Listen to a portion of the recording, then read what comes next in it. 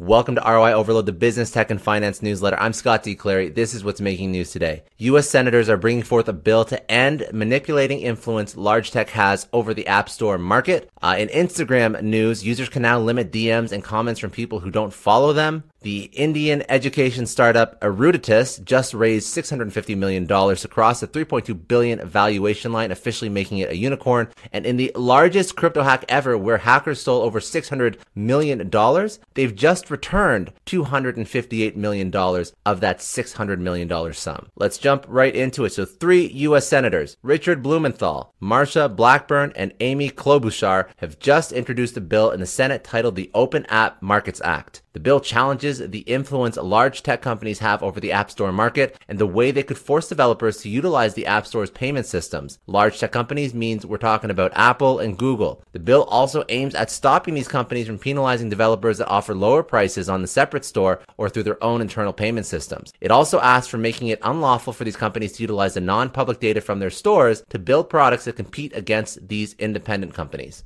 A response to this bill came from Apple, where its spokesperson has stated that since its founding, the company has always put users at the center of what they do, and the App Store is the corner of that effort that, quote-unquote, connects developers and customers in a way that is safe and trustworthy. In social media news, Instagram's rolling out new features. They're introducing and expanding 3 safety features. One of these features is known as limits. If this feature is turned on, it will stop anyone who is not following you from commenting on your posts or sending you a direct message. While the option to turn off comments and DMs entirely will still be there, this additional solution will help people who want to engage with their community without getting lost and getting oversaturated with negative comments or DMs. Instagram is also building a hidden word feature. It will help people to auto-filter direct messages containing offensive words, phrases, and emojis. These words, phrases, and emojis after the introduction of this feature would be relegated to a hidden folder. The third feature would be issuing stricter warnings to people trying to post offensive comments. In startup land, Indian education startup Eruditus, the startup that is SoftBank's second major bet after Unacademy to capture a significant portion of India's edtech market, has raised $650 million